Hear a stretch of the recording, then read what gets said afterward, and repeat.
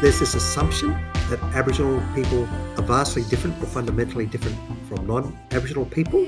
They're not. They're fundamentally the same. Now, certainly there are pockets of Aboriginal people who have different problems, but those problems would be the same for a non-Aboriginal population if they were in the same circumstances. For those Aboriginal people who don't know where their next meal is coming from, who don't have access to fresh food and that sort of thing, that should be our priority. No, I don't see that as an Aboriginal problem. I see it as a people problem. The voice is kind of premised on, well, only Aboriginal people can help other Aboriginal people because only Aboriginal people can understand the mindset of other Aboriginal people. Welcome to the New Flesh Podcast, the podcast you deserve. My name is Jonathan Astro, and with me is the unrepentantly white Ricky Pike. Unfortunately, that's all true.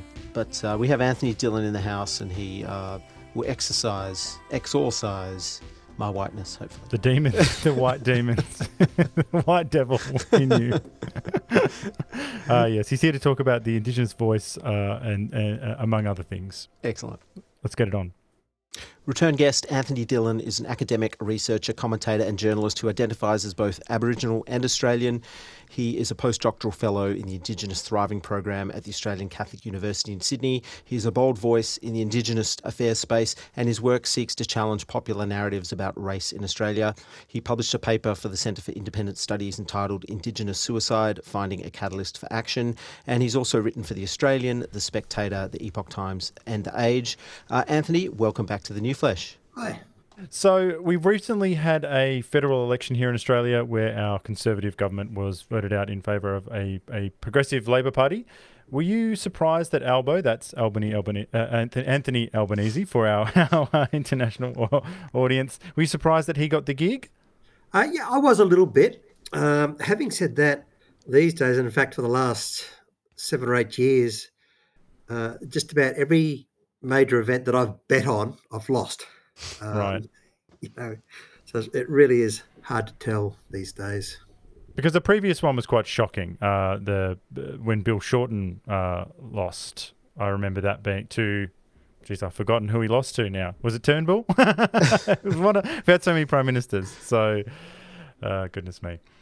But in general, are Labor's policies significantly different when it comes to Indigenous affairs by your lights? It's not so much the policies, but the underlying theory or ideology that I think is different. And look, there's a little bit of overlap, but I think there's some definite differences. The main one being that the Indigenous, those people who identify as Indigenous today, are somehow fundamentally and vastly different from those who don't identify as Indigenous. And that the best way to respond to those differences is to view it through a cultural lens sort of thing. And that's why in academia and other places too now, we're hearing about safe spaces and the need for yarning and the Indigenous knowledges that are somehow superior to the the shoddy westernized sciences. Well, I must say I did notice a sharp changing of the guard. So almost immediately, and this was just on the face of it, even if you don't pay attention to politics, you did notice that suddenly instead of the one flag behind the politicians, we have 3. We've got the Indigenous flag, the Australian, I guess we call it the Union Jack or whatever, and the Torres Strait Island flag, and then there was, which we'll get into as we progress, a lot more immediate discussion about high-profile cultural Indigenous issues. Yeah, for sure. Putting up the flags. I don't have a problem with that, but the new guy wanted to make a big splash, which he did, and he knows that putting the voice front and centre is going to draw a lot of attention. And I remember at the time I was reading somewhere it was on an ABC site, no surprises there. Some Indigenous woman was just talking about how she was crying when she heard that. And I think, well, crying, what for? Crying when she heard Anthony Albanese got voted. Yeah, at last. Prime Minister who cares. Goodness me. I wish it was someone a little bit more inspiring for her to cry over. I mean, I'd like to hear what she has to say in, say, 12 months' time? Do you still think he's the Aboriginal, the Prime Minister who's caring so much for Aboriginal people? And by the way, I'm not knocking Albanese. I'm just saying when they say, someone who cares, that translates to someone who's going to fix problems fairly quickly. Well, I think that's it's dangerous territory, because we're seeing in New Zealand, like Jacinta Ardern. I mean, she was the darling of the left, and people loved her. But things are turning in New Zealand. I mean, people are protesting in the streets, and her approval rating is the lowest it's ever been. And look, I'm just writing something on this at the moment. Yes, I have my preferences as far as government goes, but having said that, the ones who are number 2 or 3 on my list, maybe not numbers 5 and 6 and 7, but the top few ones that are leading, they're basically all good people. Some have some ideas which may be a bit dumb, but they're not nasty, narcissistic, and misogynistic, and whatever happens to be the flavour of the day in terms of criticisms. But we know that problems facing the Aboriginal and the population in general, but let's focus on the Indigenous population, aren't going to be fixed, like that. Particularly when you've got, all the political correctness and that sort of BS, which I call, it's like the arterial plaque in the circulatory system. It's starving the heart of oxygen. We're not going to get easy solutions, effective solutions. The other thing that comes to mind too is I remember when Ken White got the top job, and I'm not knocking Ken at all, but I remember thinking, and people saw this. Oh, at last we've got an Indigenous minister for Indigenous affairs, and we needed that. That's the only way it could work. And I thought, nonsense. You need an effective person, plus you need the goodwill of the people. And again, not knocking Ken, but look what happened. He wasn't the saviour. And then, within a couple of months, it turned out that, he wasn't the right kind of saviour for the Indigenous people. And I predicted too, when he got in, I thought he's going to be criticised by the usual suspects, the blacktivists, the ones who love to hang around SBS and ABC and that sort of thing.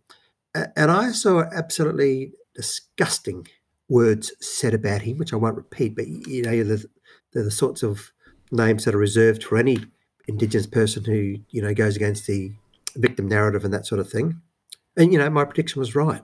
But so now apparently we've got the right sort of Indigenous person, Linda Burney, and I'm all for giving her a go. I want her to do well. But, I think we're going to have the problems we've already alluded to in the first few minutes of this interview.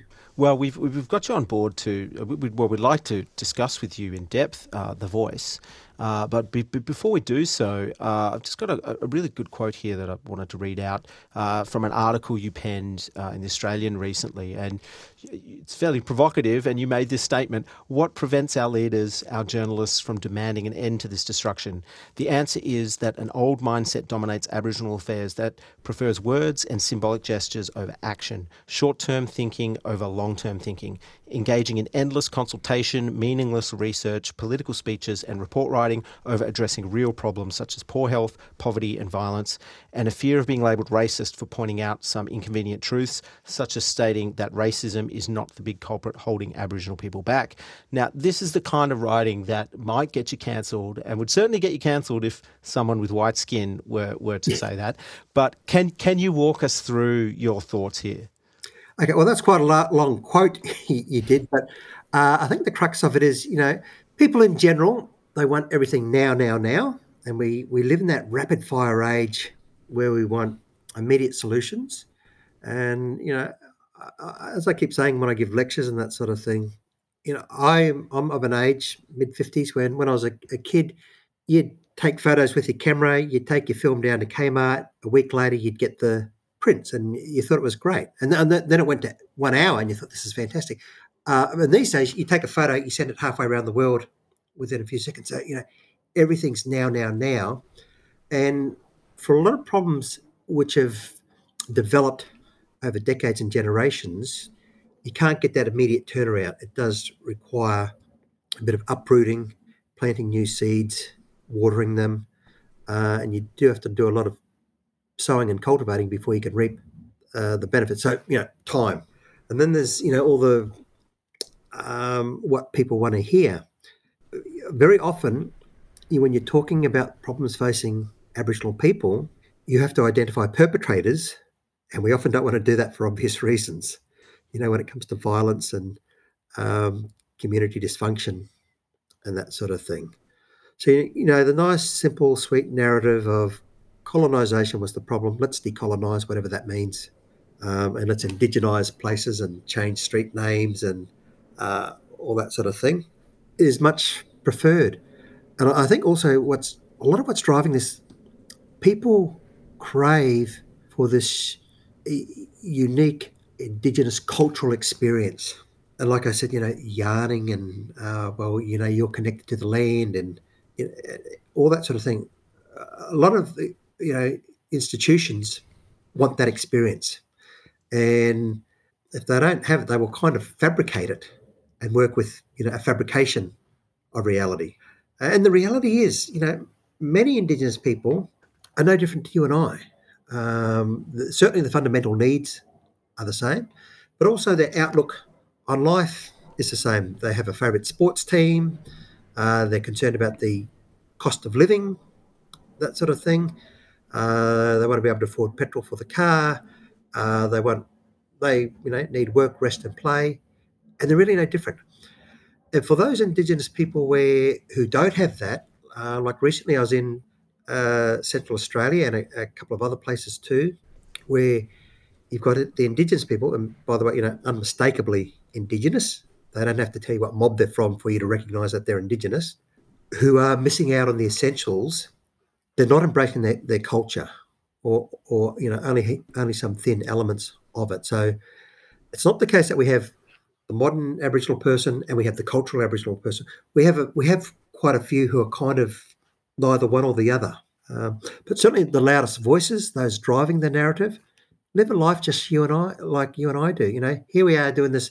I'm in my home, you're in your home, and we're doing this podcast. And they do the same things. They're just as familiar with the same sort of technology and all that sort of thing. Well, I guess there's this view out there that unless you are Indigenous, you can't understand an Indigenous person, and you can't make a comment, on political issues that affect Indigenous people because you can't seem to understand them at all. Yeah, and that would certainly probably be, for the last 25, 30 years that I've been involved in Indigenous affairs, that has been in the top three of what I think are the biggest killers of Indigenous people. It's, absolute nonsense. We see high-profile examples like Fred Hollows, who just went around helping whoever needed their site restored. He was competent in restoring site, and that's what he did. Didn't matter if you were Aboriginal or non-Aboriginal. It is certainly a big hindrance, and I have no problem with Indigenous people accessing services provided by Indigenous people, and there's some very good ones out there. But this insistence, no, well, only an Indigenous person can understand another Indigenous person, is absolute nonsense, and I've never seen any strong evidence for it. I think that you should have a guest spot at the Festival of Dangerous Ideas, and that should be your panel. I think, Anthony. Yeah, it's and that sort of stems from this belief that there's a fundamental difference between Indigenous and non-Indigenous Australians. Yes, it's certainly it's an idea that we've talked about on our previous interview, and it's I think it's at the moment you're the only one banging that drum, and I think people need to get on board. Yeah, and look, also if you flip it around, and I may have asked this question last time, I'm not sure. You as a couple of white guys, I don't know if you're family men or whatever, I don't know your backgrounds, but I'm pretty sure if you took your car to be fixed, you wouldn't care if the mechanic was Aboriginal or not. If you went to the doctor or the dentist, you wouldn't care if he was Aboriginal or not. If you needed a psychologist to talk with, you wouldn't care if he was Aboriginal or not. You just want to know, can he or she do the job? And it's interesting, we do have many professionals identifying as Indigenous, and it would be silly to say, well, those Indigenous professionals, they can't really understand the non-Indigenous clients, blah, blah, blah. Complete nonsense. Absolutely, yeah. Well, we better dive into this Indigenous voice, because it is quite there's quite a few avenues we can go down. So it seems to me that the first thing on the new government's agenda, as we've spoken about, is this Indigenous voice of Parliament. They appear to be pushing for a referendum. So that's a people's vote with the purpose of enshrining in the Australian Constitution a permanent elected person or a body of people that will be a main consultation point between the government and Indigenous people, if I've got that correct. Now, you've been well, I think you have been critical of the voice, as we've read about online. Can you outline perhaps some of your concerns, criticisms about the voice? Okay, first of all, a disclaimer: if it works at the end of the day, I'll be the first one to say I was wrong, but I don't think it will. And when we find out that it doesn't work, either 1 or 2 years into it, I'll be saying, look, can we get on and do what we know does work? And the voice itself, there's a few good elements in there, but it carries a lot of other stuff as well. And those good things, I think, great minds like Chris Kenny, for example, see those good things, and he wants the same as you and I, but I disagree with him where he thinks the voice is the vehicle to deliver it. The question is why I think it won't work, or what the problems are. I've already alluded to that, and that is, one, there's this assumption that Aboriginal people are vastly different or fundamentally different from non-Aboriginal people. They're not. They're fundamentally the same. Now, certainly there are pockets of Aboriginal people who have different problems, but those problems would be the same for a non-Aboriginal population if they were in the same circumstances. So, for those Aboriginal people who don't know where their next meal is coming from, who don't have access to fresh food and that sort of thing, that should be our priority. And I don't see that as an Aboriginal problem. I see it as a people problem. And it comes back to what you were saying before. The voice is kind of premised on, well, only Aboriginal people can help other Aboriginal people, because only Aboriginal people can understand the mindset of other Aboriginal people, etc., etc. The other thing too is we know, and what I'm saying, first of all, a lot of what I'm saying applies to lots of other things I've been critical of over the years. We know that many Aboriginal people are doing quite well today. They live in safe homes, safe environments, have a good job, have friends, all those good things. And some of them are quite wealthy, and I'm not knocking that. They're good on them. So how did they do it? Well, first of all, we know they did it without a voice. They did it without a treaty, and they were doing it before the Rudd apology. And I only have to look at my own family to see a family of winners on the Aboriginal side. That includes my father, Australia's first Aboriginal police officer, but also his brothers and sisters and uncles and aunties who certainly aren't well known, but he would call them winners as well. They're just great contributors to society. So we've had many Aboriginal people making a success, making a go of life for many generations now. And like I said, they've done it without tinkering with the Constitution. They've done it without the voice. So how have they done it? And also, interestingly, the Indigenous advocates or architects of the voice are doing quite well. So sure, if they want to talk about the voice, that's fine, but they should also be talking also about their own path, their own story, what's enabled them to be successful. Now, they might say, well, yeah, look, the voice is more for those people, Anthony, that you spoke about before, that are often living in remote communities who aren't doing well, et cetera, et cetera, et cetera. Well, if that's the case, define it like that, map out a bit of a plan, tell us what the voice will enable us to do that we can't already be doing, and then you might get some more voters, but we haven't heard that story. Yes, yeah. Just to pick up on something that you said there, that a lot of the people that are sort of, I guess, planning and advocating for the voice are successful Indigenous people that are fairly removed from some of these regional communities. They live in inner city suburbs. They live in nice houses. Why isn't there more made of this divide, that the people that are really pushing for some of these symbolic gestures are themselves not really in need of them? Yeah. I don't know.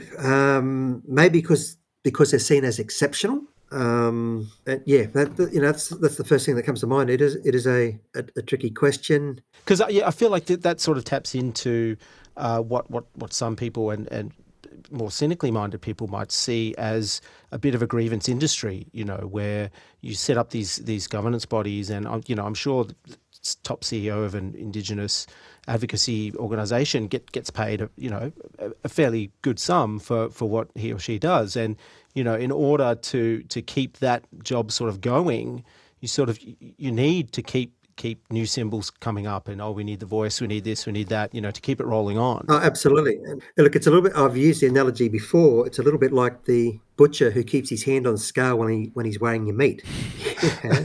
There's an immediate benefit for him. So yeah, it's about people keeping their little empires going. So in terms of the voice, there's been a significant campaign in recent months. We got pundits, print ads, the works. I even saw posters for the Statement from the Heart, obviously from a lobby group. Now, no doubt there are many Australians who are thinking, in light of this kind of blitzkrieg, what's the rush? This thing seems to have come out of nowhere. I'm sure that there are lobbyists on the other side and say, well, actually, it's been in the making for 100 years or something. But in real terms, it's come out of nowhere, and one can't help but feel that the lobbyists are trying to. I get the sense that it looks like they're trying to ram it through before Albo gets rolled or something like that. What's your read on the timing and the urgency of this issue? Oh, look, I think it's people wanting to make their mark now, perhaps. You get some people probably wanting to have their Martin Luther King moment sort of thing and say, I was part of that. Why not start doing it today rather than tomorrow?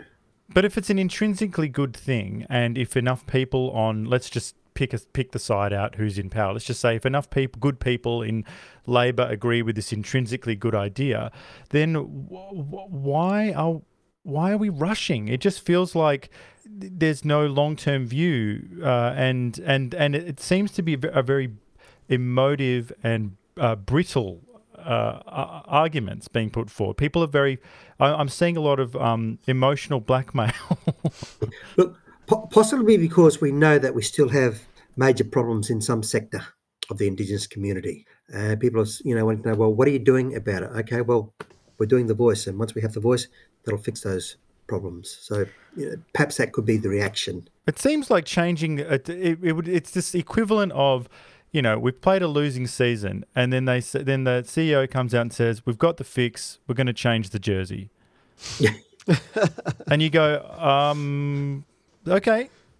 Yeah, well, that'll certainly, and if they're jerseys that are, nice colours, that will certainly get a lot of cheering from the sidelines. Sure. But will it win the match? I don't think so. Yeah. It's happened to my team. My team changed its jersey, and we lost for quite a bit, before we started winning. So, but again, we seem to be very short-sighted in a lot of things. And a friend explained it to me this way once. It seems to be human nature, or at least the path of least resistance. And thankfully, there's a critical mass of us that go against the path of least resistance. But there's a lot of people out there, their thinking is such that they want short-term gains that will result in a long-term pain, when in fact they should be going for some short-term pains that result in a long-term gain. Now, if you take that philosophy to election day, people, we're going to do some things that will result in a long-term pain, but will be better off in the long run. You're not going to win the election. You win the election with, these are the things that are going to make life better for us right now. And, down the road, there could be some serious problems as a result of that short-term thinking, but, no one will think about that anyway. So, we really do need to be talking about, okay, we have to have address some unpleasant problems, address some unpleasant causes in order to turn things around. And, people don't want to have these unpleasant conversations. So I'd rather give us an Indigenous minister for Indigenous affairs, change that street name, and probably the best of them, make all these, have businesses and celebrities declare their stand against racism. Big Shaq. We got Shaquille O'Neal coming out. Yeah. Another sort of quick, surefire thing. So I feel he really turned the debate. Yeah. I'm on board now. For our listeners out there who don't know what we're talking about, Shaquille O'Neal was in Australia recently, and he somehow was at a press conference with our Prime Minister and got up to show his support for the Indigenous voice and Which I think I'm curious to know what do you think of that? Like having someone from the US who just happens to have the same brown skin as some Indigenous people weighing in on issues here. Well, first of all, I think people are going to. I think that's going to slide off the radar soon, and people will forget it. Although, like I said, I've been wrong with every bet I've had in the last year. But I think that'll quietly slide away. And it was just one of those silly things where, oh, let's grab it. This is great. We do live in an age of celebrity endorsement, I guess. And also, celebrities seem to be moving more into the political arena. And by the way, I think they have the right to say what they want to say, because I do see people criticise them and say, stick to acting. No, if they want to voice their opinion on guns or abortion or politics, that's fine. But at the end of the day, you need more than that. The people need to know how something's going to work and what the likely results are going to be. Have we looked at everything? Have we spoken about every problem, or have we pushed some things away? And people need to see the whole picture. Well, I'm a big Shaq fan, so I'll be voting Shaq for Prime Minister. Yeah. But just to pick up on and further maybe extend this idea of the urgency of getting the voice out. Like, I think it's for me it's problematic because there's not a lot of detail in how the voice will actually work. And if that then goes to a referendum quite soon, I think Anthony Albanese is talking about doing it in the next year. We obviously we can't put a question to people that's 300 pages long, like that explains exactly what how it's going to work. Yeah. So, what are your thoughts on I guess the content of or the how's it going to work? How is that being explained to us? That 300-page document you referred to, which I haven't read, I'm not going to, and I'll possibly be criticised for that. Well, Anthony, how come you can have an opinion when you haven't read it? Well, because I can have an opinion, okay, and I'm happy to be shot down for it.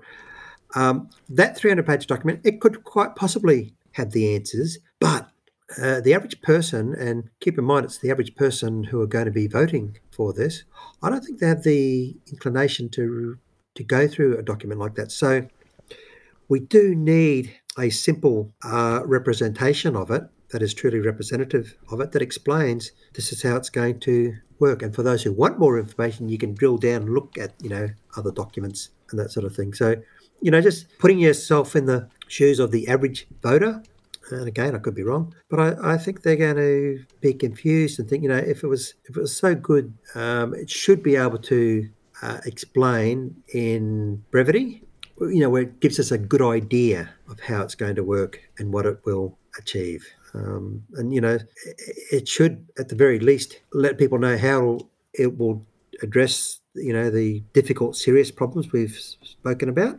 And it will let people know that we need it because it can't be done now, but the voice will allow us to do it. So it'll tell us what the voice has got that we haven't already got. And I personally do think we do already have what it takes to start fixing problems. All the PC stuff is, like I said, is the arterial plaque, and we have to sort of wrestle against that as well. But I do think we have most of what it takes. Certainly the biggest problem is dealing with those people that are in the most disadvantaged areas. And that's often, not always, but often in remote communities. And I'm not bagging those because I do love visiting remote communities, but I know that the people there do have it rough. I'm not saying they're not happy, but they don't have ready access to the sorts of things that you, I, and the architects of the voice have ready access to.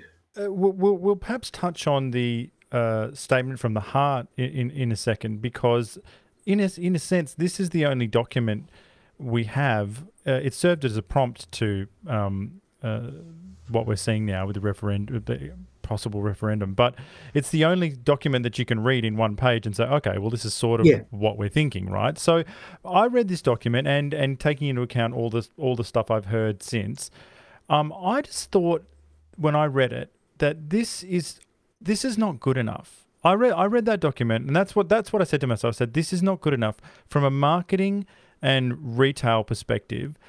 You need to win the hearts and minds of all Australians for this to get through, or at least 51% or whatever, right? Now, not just the inner city elites. Now,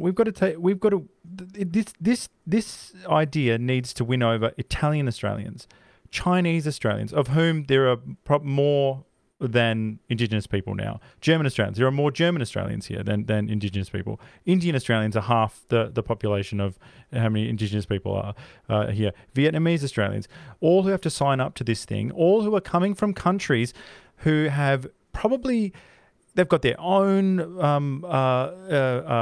traumas and vendettas and history, and some of these countries have had tanks roll across their lands recently, you know what I mean, and things like that. So I read the document and I thought, frankly, it's confusing, and many of these populations will feel that it doesn't concern them, or that it hasn't been sold to them in a way that it really matters.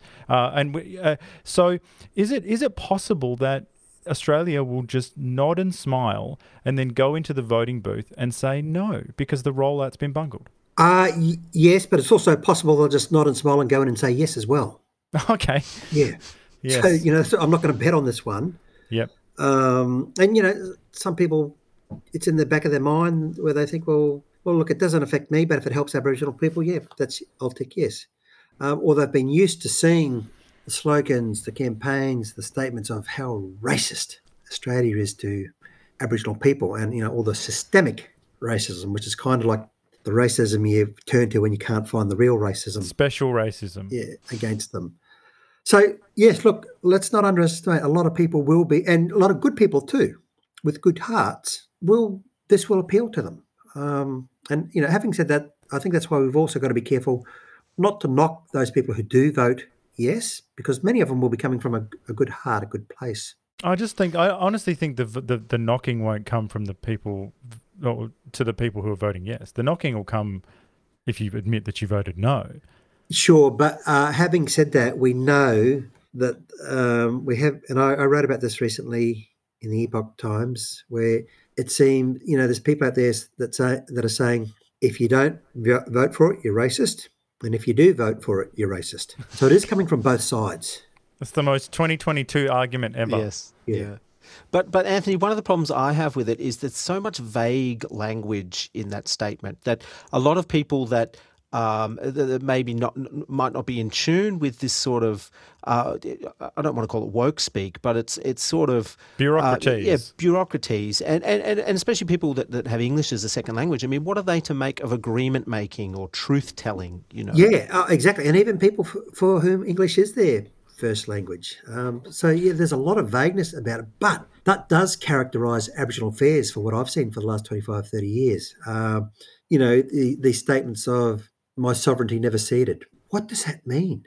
I'm trying to picture how do I address that? Show me where I put the Band-Aid on when I hear statements like that. Or always was, always will be Aboriginal land. Another one, a very silly one, Aboriginal people taking control of Aboriginal affairs sort of thing. Again, a bit vague, and it's been interpreted and misinterpreted in many ways. So, I see a lot of vagueness around the voice, but I've also seen it around a lot of Aboriginal topics. And, and the other example, which I've referred to at least 3 or 4 times already in this session, racism. We've got to stamp out the systemic racism. Well, that's a very vague term. It's very different to the idea of saying, do you know your gay cousin? Yeah. Do you know he can't get married? Well, don't you think he should be able to get married to who he wants to? And people go, yeah, I reckon he should be able to get married. And then they vote yes. Whereas here we're talking about a raft of complex, vague ideas, some of which are good by the sounds of it, and some of which I plainly don't understand. But then you're asking people to go in and vote yes to the whole thing. That seems like a big ask. Yeah, and look, just to follow on from that example where you gave, a concrete example, as I said, you and I have access to fresh food at a reasonable price, and we have some choices. Many Aboriginal people, and non-Aboriginal people as well, but I think proportionately more Aboriginal people, live in areas where you just don't have those sorts of choices. We have a choice of sending our kids to good schools, not perfect schools, but reasonably good schools. We know in remote areas, in too many of these places, you've got schools where you've got good staff, but they're not there long enough, and there's all sorts of problems with attendance. And I'm not blaming anyone. I'm just saying it's the nature of the beast there, that things that we take for granted aren't happening in these places. And again, I'm not simply making it a remote urban argument, but generally speaking, if to draw a line in the sand, you have the bigger problems in the remote areas, and in the urban areas, things are generally good. We have access to things that we don't even think about. It's just normal. And this was written in the Australian 10, 15 years ago. The journalist Rothwell was saying, it's not about race, it's about place. Okay. And I think that's a good approximation. There's always exceptions, but it's a pretty good approximation. It's about place, not race. If the voice gets up, I just hope the architects start to focus on those Indigenous people who are most disadvantaged. So we need to close what I call the internal gap. The gap that we talk about is between Indigenous and non-Indigenous people. We need to close the internal gap, which is the gap between the poor and disadvantaged Indigenous and the well-off Indigenous. And I just tweeted this last night. I put the question, it was a rhetorical question. What's the greatest shame of this nation? That we've got too many Indigenous people living in squalor and disadvantage, or the fact that we've got many Indigenous people living in great conditions, myself, architects of the voice, Indigenous journalists, that sort of thing, while we've got so many Indigenous people living in terrible conditions. So that's the gap we need to close up. So voice, if you're listening, I'd like you to make that your first priority, and I would stand with you. But I think we really can do that now. Yeah. Well, just to get maybe a little bit more specific about the voice, let's say it goes through and we've got an Indigenous voice to Parliament. What's going to stop it from becoming another bloated bureaucratic gravy train for a select few, or becoming corrupted in that classic Canberra way, with cash being misappropriated and plum rolls gifted to friends and family? Have any of these possibilities been debated? Yeah, no, I haven't heard, and that's certainly questions a lot of people are asking. Let's hope there is some accountability, and they will be watched closely. Maybe you need people who can put up their hands and say, "Yeah, I will be accountable for this," and you have a few different individuals, and maybe it can be a rotating panel, perhaps, where every couple of years new ones come in. Anthony, sorry to jump in here. Do you have any idea of how that actually works? So the voice is going to be a panel. Is that correct? It's not one person. It's a panel of Indigenous people. And how do those people get elected to the position? I don't know. Obviously, they would show an interest. Yes. And how many layers there are to it, I don't know. Maybe you do have experts, professionals, the sort of people we respect. And I respect a lot of these people. I don't agree with a lot of things, but without naming names, some of the big names who are proponents of the voice, I have a lot of respect for them. Okay? I disagree with them, but I have a lot of respect for them. So it'll be people like that, I'd imagine. And maybe they call on, there's a subcommittee or something beneath them where they call on members from different states, communities, or whatever. So it's not something. So it's not something the entire Indigenous population gets to vote for. That's not what's. Oh, as to who that might stall it if that was the case. Yes. Yeah. Now, obviously, we're just spitballing here, and I don't know how this is supposed to run. So if I'm way off base, that's fine. But I came up with a naive solution to some of the possible hazards that we talked about a second ago, some of the corruption of the bloated stuff. What if in order to give advice or be part of the voice, you don't receive any payment or remuneration or a token fee? Like really, like you need to be... The idea is that you're part of a community already. Like so for example, Warren Mundine is a business owner or a businessman, and he could be part of the group, but he's not paid necessarily to be part of the group. So there's no incentive to make the group your full-time job. Now, look, I don't mind, if they get some sort of payment, but along with that payment goes the message: you will be held accountable. Yeah. So By who? I guess if they are paid, they probably could be more likely to think, we better make this work, or we've got to be seen to be doing the right thing. Yeah. That sort of thing. But won't you be able just to say, and look, again, this is such a minefield, but I feel like if, will ICAC be able to come in and be part of it? Like, because if there is some kind of, even low level, just not delivering of KPIs, can't you just sort of turn around and say, oh, that's a bit racist, don't you think? And then they go, ooh, maybe it is. Maybe I am being racist. Maybe, okay, just continue on. I'll see you. Bye. Yeah. How's this going to work? Yeah. Look, there's a lot of things we don't know, both on a philosophical, ideological. Well, some of those details we know, but there's still a few blanks, and on a practical level, we don't know. But generally speaking, I'm not opposed to giving some people some money, so long as they know, hey, you're going to be writing reports on this sort of thing and reporting back to the public about what's happened and that sort of thing. Well, that's sort of another thought that just occurred to me now is that, if the Voice is supposed to be a consultative sort of body, what happens if the government doesn't implement a suggestion brought forward by the Voice? And actually, I was thinking of that as well, because, they could have unreasonable recommendation suggestions. Like free coffees or something. Yeah, changing every street name in the country. Sure. Having special rooms for safe spaces in buildings and, whatever. And yes, there will be that backlash. Well, we had this great idea, but the racist government just wouldn't. But so that is a very but that's real the thing. concern. I just said this a second ago. The spectre of, oh, geez, that's a bit racist, don't you think? Like that the spectre of that will always be there. It's always in your back pocket if you want. Like you can say, I'm part of the body, I'll do whatever, but just be aware that the moment that I'm not happy with what's going on, I'm pulling out the you're a racist bigot card. Absolutely, and unfortunately, once that card's drawn, the burden of proof is then on the accused. That's right. Yes. To demonstrate that they're not racist. And we know too that, that racist mud is mud that sticks. Oh, there's no getting away from it.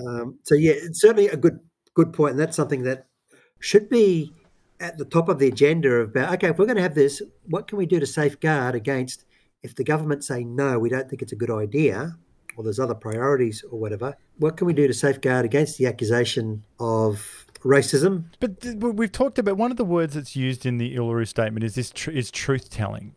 And perhaps you can tell me what you think that means in a second, but I feel like that what some Australians would want to hear is, if we're doing truth-telling, is I reckon a lot of them would be like, you know what, I want to vote for this thing, but can you give me like just one sign or one concession in this document that says that you will that there'll be a good faith reading of criticism and a charitable reading of any criticisms I have or anything later on, that you won't just at any point turn around because calling someone a racist is in the same, like today, is in the same basket as pedophile and a range of other things. So I feel like this is, and I know some of the ideas I've come up with haven't been great, but I think this is a good one. If they said, look, we need to address everyone's mortal fear of being called racist. So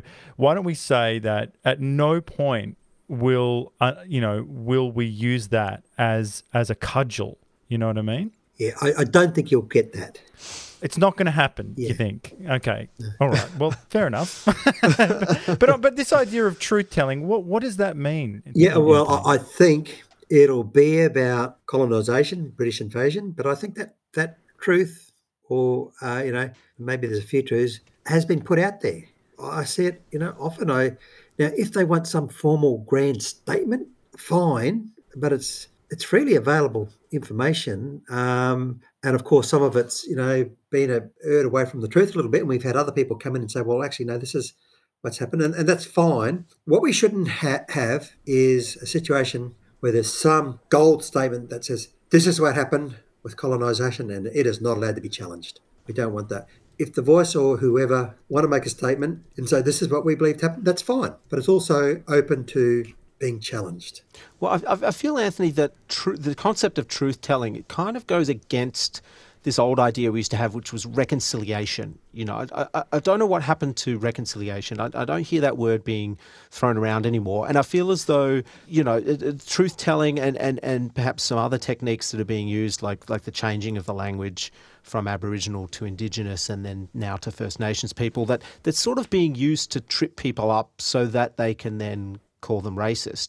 Do you think some of these measures being implemented are anti-reconciliation? Because constantly talking about what happened in the past isn't really burying the hatchet, is it? Absolutely not. And, again, if you want to talk about what happened in the past, also talk about what happened what life was like before colonisation as well. And that's often a truth they don't want to hear. And while there was certainly some good aspects in pre-colonisation Aboriginal culture, like all cultures, there were some ugly bits as well. And the white Anglo-Saxon people they don't have a problem acknowledging, this is what we evolved from. And even in our going back a couple of generations, we know that there have been dumb laws, okay, and dumb protocols and that sort of thing against women, against gays, and that sort of thing. And many of today's people don't have a problem acknowledging, that's what it was like. Thank goodness we're not like that anymore. Even something as what might seem as trivial as throwing, your rubbish out of the car as you're driving off. We don't do that anymore. Most of us don't do that anymore.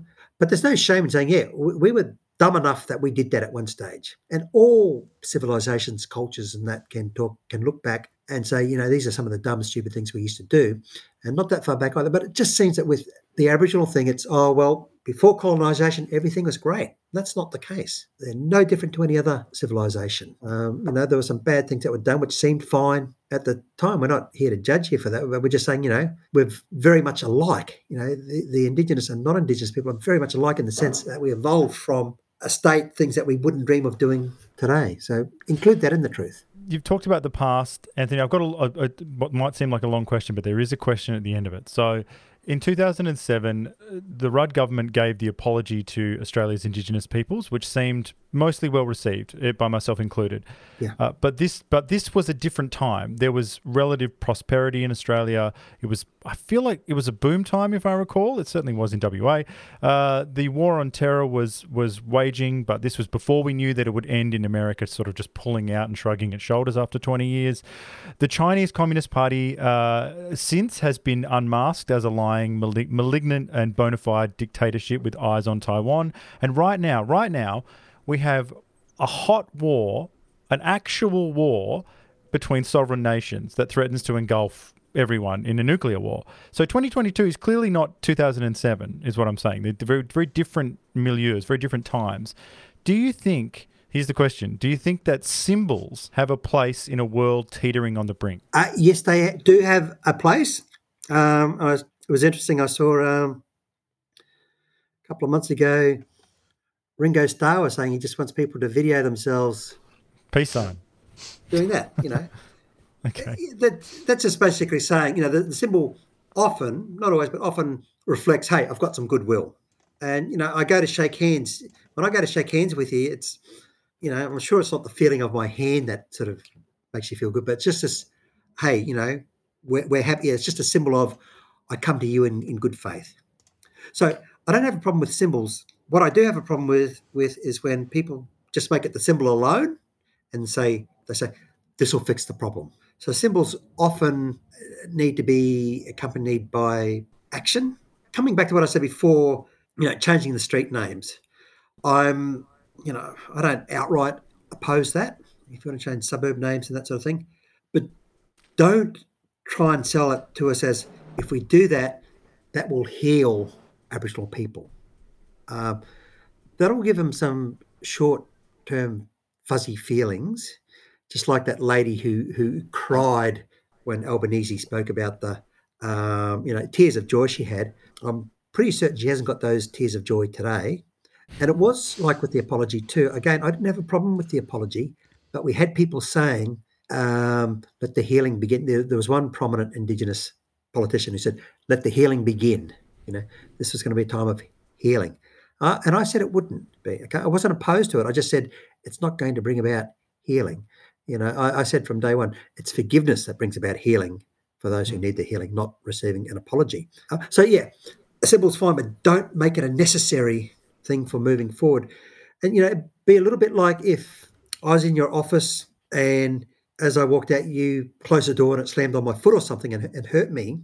It's nice if you say sorry, but I don't need you to say sorry in order for me to get on with life. It's nice if you did, But you are disempowering me if you said, Anthony, you can't move forward until he apologises for slamming the door on his foot. You Aboriginal people, you cannot be happy until we change the street names. You Aboriginal people, you cannot be happy until we see flags everywhere. I'm not saying don't do them. I'm just saying don't make Indigenous people's well-being contingent on those things. Absolutely, and I don't think we can top that sentiment for today. So yes, unfortunately, Anthony, we run out of time, but I'd like to thank you for stepping through this. As two painfully white gentlemen, talking about this stuff is it's a minefield. It's a minefield. So thank you for leading us through gently. Yeah. No, well, you created a safe space for me when I was able to talk. So thank you very much. That's good.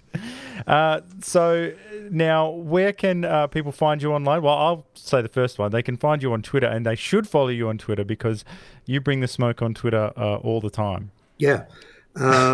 Yes, so get me on Twitter, but also I've got a collection of essays, must be 50 essays, I reckon, more than 50 essays on www.anthonydillon, that's DILLON.com.au. Well, we'll include links to those two places so people can check you out. And also there's a Facebook page, Australians All at the Crossroads, that I have I started up many years ago. Other people run it now, but they post current stories where they try and give a bit of a balance to what's happening. So Australians All at the Crossroads on a Facebook page. Just our final question, as we always finish with, what are you reading right now? I'm reading a book by Hugh Mackay. Demographer. He's a social scientist. Yeah. And he's a psychologist and a very down-to-earth one who takes psychology, demystifies it, and just makes it very applicable for the average person. So that's my brand of psychology. It's called The Inner Self. So it's just about understanding the self, and it's just written in a very plain language. And I'm also getting towards the end of the Strange Death of Europe. Yes. Douglas Murray. I've been going with that one for a little while. Didn't enjoy it as much as The Madness of Crowds and The War on the West, but still very insightful. Well, we're big fans. We'd love to have Douglas on the show someday. So if you have any connections to him, hit us up. I'd be relying on you for that. Excellent. Well, Anthony, thank you so much for coming back on the show. It's been a real pleasure. Okay. Thank you.